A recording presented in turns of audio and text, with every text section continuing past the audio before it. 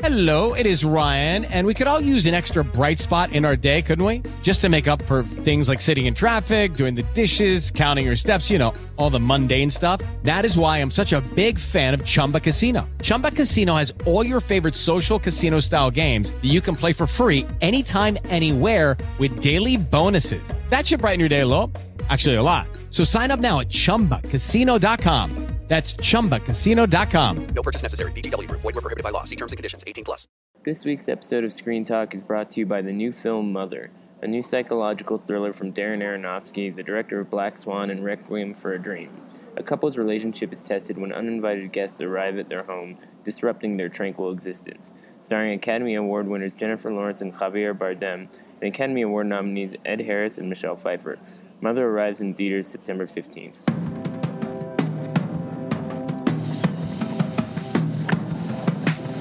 Welcome to Screen Talk, IndieWire's weekly podcast, coming to you from the mountains of Telluride, Colorado, where Ann Thompson and I are sitting on a bench sweating in the sun, although it could get rainy at any moment given the nature of the weather here. And Telluride's an unpredictable environment in more ways than one, in spite of the fact that there's a lot of stuff we kind of figured out in advance from this lineup. It really did just sort of drop into our laps on Thursday, and what we got was this hodgepodge of highly anticipated fall season movies, potential discoveries, and a couple of things that we're already starting to hear about. So we're not going to dig too much into the movies that we can't wait to see here that nobody's talking about, because by the time some people listen to this, it's going to be everywhere. However, there are a few major movies here that premiered in Venice, and I think it's worth acknowledging that that buzz is only going to get louder with these movies coming here. So first and foremost is Alexander Payne's Downsizing. This is a movie I can't wait to see. A lot of people can't wait to see. It's kind of his passion project. But what's interesting is that it opened the Venice Film Festival, huge high-profile slot for this Paramount movie, and now it's coming to Telluride, where he's basically a god. So when you think about the boost that a festival like this can provide for somebody like that, it's kind of unrepeatable. I mean, Telluride has a very unique identity for certain kinds of filmmakers who are sort of part of its club, and no other festival really has that, right? The other people who are members of the club are also here are Errol Morris, of course, with Wormwood, this Netflix series where he actually has actors working on the movie, and you can talk a little more about that later. That's starting today at 11 a.m., and it's going to play for like 4 hours.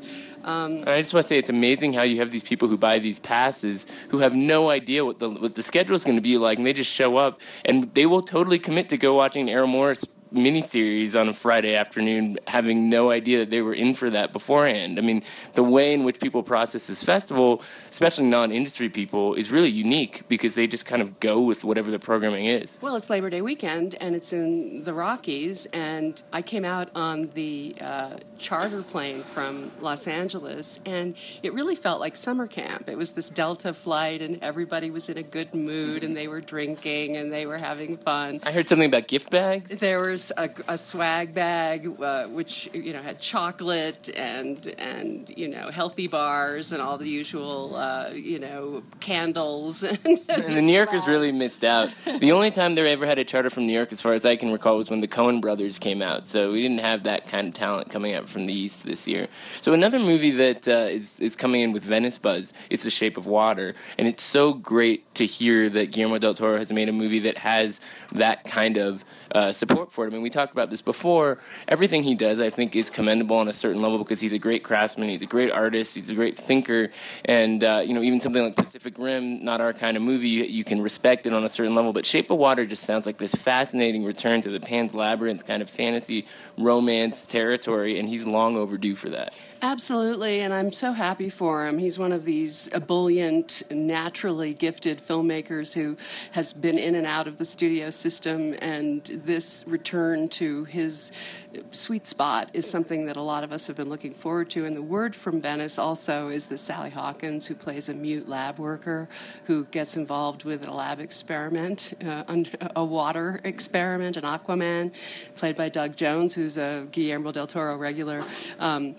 it sounds like we've got something there. The other movie that's going to play tonight that everybody's talking about, and what you get on the plane, too, is the Telluride Watch. And so all the movies that are playing here have someone writing about them, and Francis Coppola wrote about the Cotton Club, Encore, it's called, which is playing here.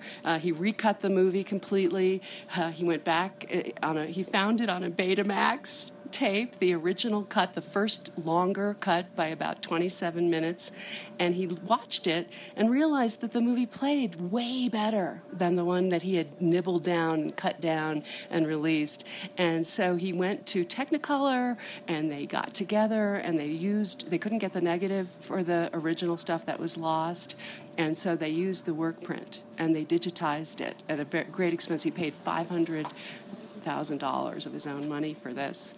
I interviewed him, and there's a story on it coming up. Yeah, it's a fascinating story, too, because Coppola is somebody, he's part of the Telluride family. He's got a long time history with Tom Luddy, and it's a really interesting way to kind of relaunch a movie that, people past a certain generation probably don't even know this film, even if they're big Francis Ford Coppola fans. And the idea of him being able to kind of relaunch it here, maybe get it back into theaters, is kind of an interesting contrast to what the newer films are doing. The stakes are different. This sounds like the most interesting thing Coppola's got on his plate in years. I mean, he hasn't even made a movie in a while. The other interesting thing about it is that what they were nibbling out of it at the time, back in 1984, was all the African American stuff. He actually was told there were too many blacks in the movie. And so Gregory Hines, the great late Gregory Hines, had a parallel story to the Richard Gere story, and they were even. And so he's restoring that balance. So I can't wait to see that. The other thing that's playing today is Darkest Hour. Again, in the program, David Thompson wrote this really good piece about why Gary Oldman is so good in this. And it isn't just that it's Winston Churchill. That he's got the jowls down and everything. It's not, so many people have played Winston Churchill, and John Lithgow is so good as Winston Churchill, but he was very much at the end of his life, very doddering. This guy's more like 65, and what Thompson remembers from growing up in Britain is that Churchill was always sort of out of it, always a little bit crazy. And so it's him facing up against the Nazis, and that's one of the reasons why Gary Oldman may be perfect casting for this. So I just can't wait, and I'm a fan of Joe Wright's.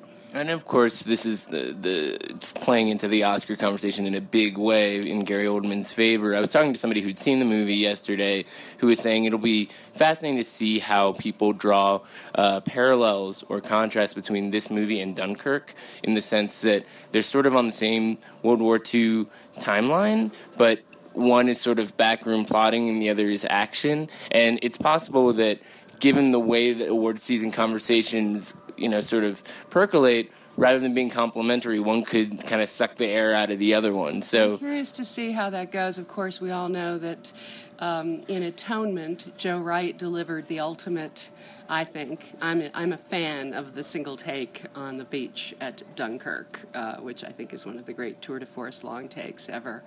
Some people don't think so. They think he was showing off or something, but I thought it worked really well. Joe Wright shows off a lot, let's be clear. I think maybe this is the movie, after a lot of movies that were almost there. The thing about him that I like is that he's ambitious. He is. I think his best movie that I've responded to, and most people disagree with me about this, is Hannah. You like Hannah. I thought Hannah was the first time I saw people were talking about the lack of female-driven action movies, and all. Here's this great, badass performer who's at the center of this movie that allows her to do all this great stunt work, and it's really well done. I hope it comes back and people talk about it if they're talking about Joe Wright this Oscar season. That's a good idea, and we should do that. We should actually go back and revisit all his films, which is one of the things we get to do at IndieWire, which is fun. And Saoirse Ronan is here. Right, speaking of which. Yes, and she's here in Lady Bird, which Greta Gerwig was interviewed in the Telluride Watch, talking about how she got to cast cast an extraordinary group of actors in this. And Laurie Metcalf plays Saoirse Ronan's mother.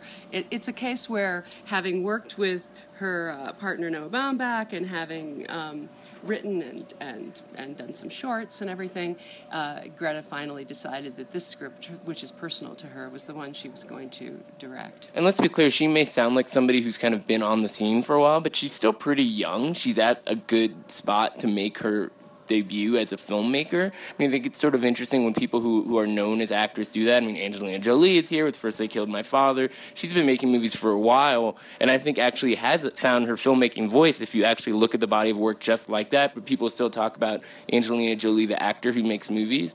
Greta Gerwig is not quite at that point, so I think she's actually very well positioned if this movie plays well to kind of announce her arrival as a filmmaking talent. Even though she did technically co-direct Nights and Weekends with Joe Swanberg, but that was a universe apart from what this is. One of the things she said in the interview was that she's been a theater person, a film person, doing props, doing all the different things she could do in every way on all these movies all along, and so she learned a lot. And it was fun to listen to her talk about acting and how these actors, Lois Smith is in this too, who's also so good in Marjorie Prime, so I'm really curious to see this. Obviously, now the horrible thing about this festival, much as I love it, is that they program the first takes on these movies against each other. Yeah, it's a clusterfuck. And we don't know until we get that scheduled how bad that grid is going to look, but we're all kind of in it together.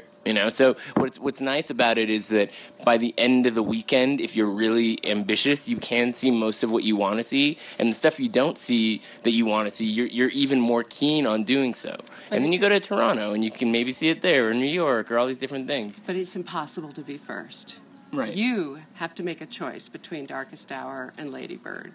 Yeah, what a difficult life I must lead to have to make these kinds of decisions in the middle of the mountains in Colorado. Luckily, Shape of Water is tomorrow.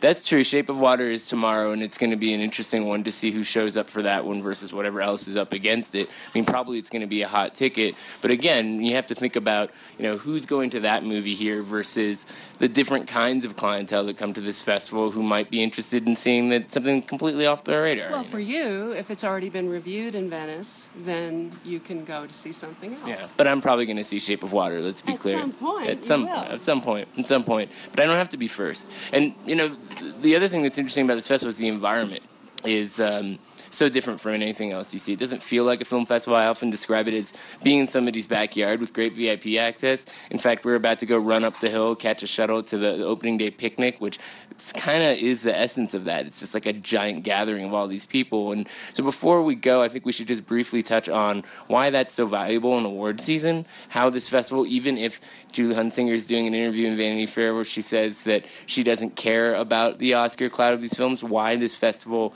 has that element. Julie may say that because it's the politically correct thing to say. And it makes them sound better. She also likes to say that they don't have world premieres here because they don't play the game of announcing their shows ahead of time.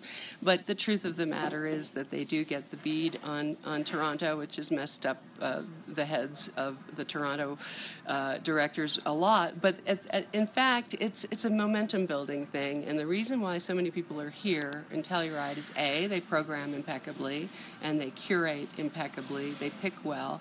And last year, Bleed for This was not one of the contenders, so it's not inevitable. For example, if you were to look at Scott Cooper's Hostiles and make too much of it being here, it's really here because it gives them an opportunity to do a Christian Bale tribute. It doesn't makes you wonder, a distributor yet. Yeah, exactly. It makes you wonder, I mean, were there a few people that they considered and this is what they landed on, or did they need to have Christian Bale here? They obviously wanted to have an actor here because they have Ed Lockman getting that other tribute, so they need to have somebody of a certain stature. So there is a puzzle that they put together like Cannes or any other festival with certain elements, and you have to read the tea leaves a certain way. I love Scott Cooper's work, and I'm looking forward to seeing the movie, but it may not even come out this year. Well, but the other thing is, if Scott Cooper or Christian Bale have a serious awards contender next year, the fact that they did this for them now only helps the odds of it being a launch pad here. The Telluride Toronto thing, which people aren't talking about quite as much anymore, was kind of fascinating to watch that unfold a few years ago when basically Toronto created this loose policy that if a movie plays in Telluride, it's not in Toronto in the first weekend.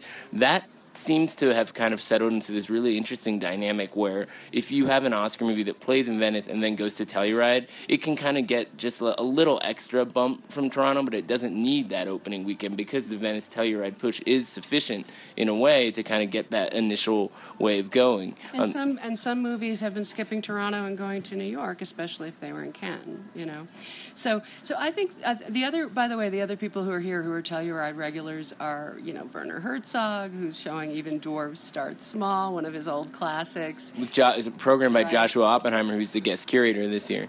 And but they try to make a place for Werner. Let's be honest. They named a theater after him. He basically lives here.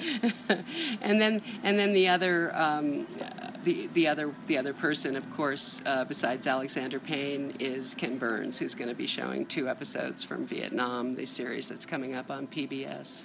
I always want to make time for all these deep dives into American culture that Ken Burns provides. He seems on some level like the great chronicler of American history, and I often don't make the time, but I really want to get into this one. I talked to somebody who watched most of it and was telling me that it's just really, really dark. That a lot of his shows, there ends up being some sort of a patriotic or more positive spin towards the end, and this one is obviously not quite so easy to do that with. I saw the pilot, and it's extraordinary.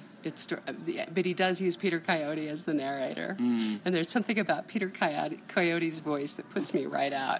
Yeah, fair enough. But it's got Trent Reznor and Atticus Ross doing soundtrack, so there's something that feels a little bit different about that, too. So the other thing that I think is really neat about this festival is that if you came here as a total, let's say, I don't want to say amateur, but somebody who is not necessarily a part of the industry, but you had a connection, maybe Tom Luddy or other people who are involved with the festival or local connections or whatever, year after year, you would have a very different understanding of what international cinema is than if you were just somebody who goes to see movies on the weekends, wherever you happen to be and whatever happens to come to you. And there are people like that here. You said Pablo Larraín is coming back, right? Yeah, Pablo Larraín and his brother, they have a production company called Fabula out of Chile, and they produced A Fantastic Woman, which is this Chilean film with the transgender actress at its center. Likely entry. Yeah, it seems like the likely Oscar submission, and Sony Pictures Classics putting it out. It played in Berlin and was very well received. And Sebastian Lelio, who previously made Gloria, also has another film in Toronto. It's his first English language film with Rachel McAdams called Disobedience. So this is a big fall for him. So those kinds of people, they keep coming back and sort of are able to use Telluride as an essential platform for whatever it is that they have cooking up. Okay, Eric, let's go to lunch. Let's go climb the hill and adjust to the altitude even more. Talk to you soon, Ann.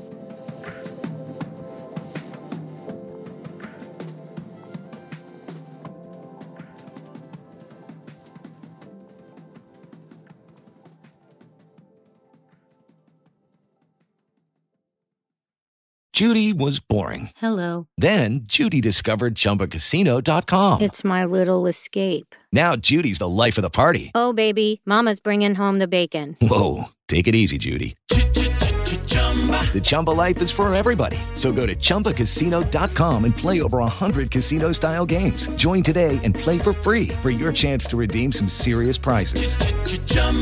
ChumbaCasino.com. No purchase necessary. Void where prohibited by law. 18+ terms and conditions apply. See website for details.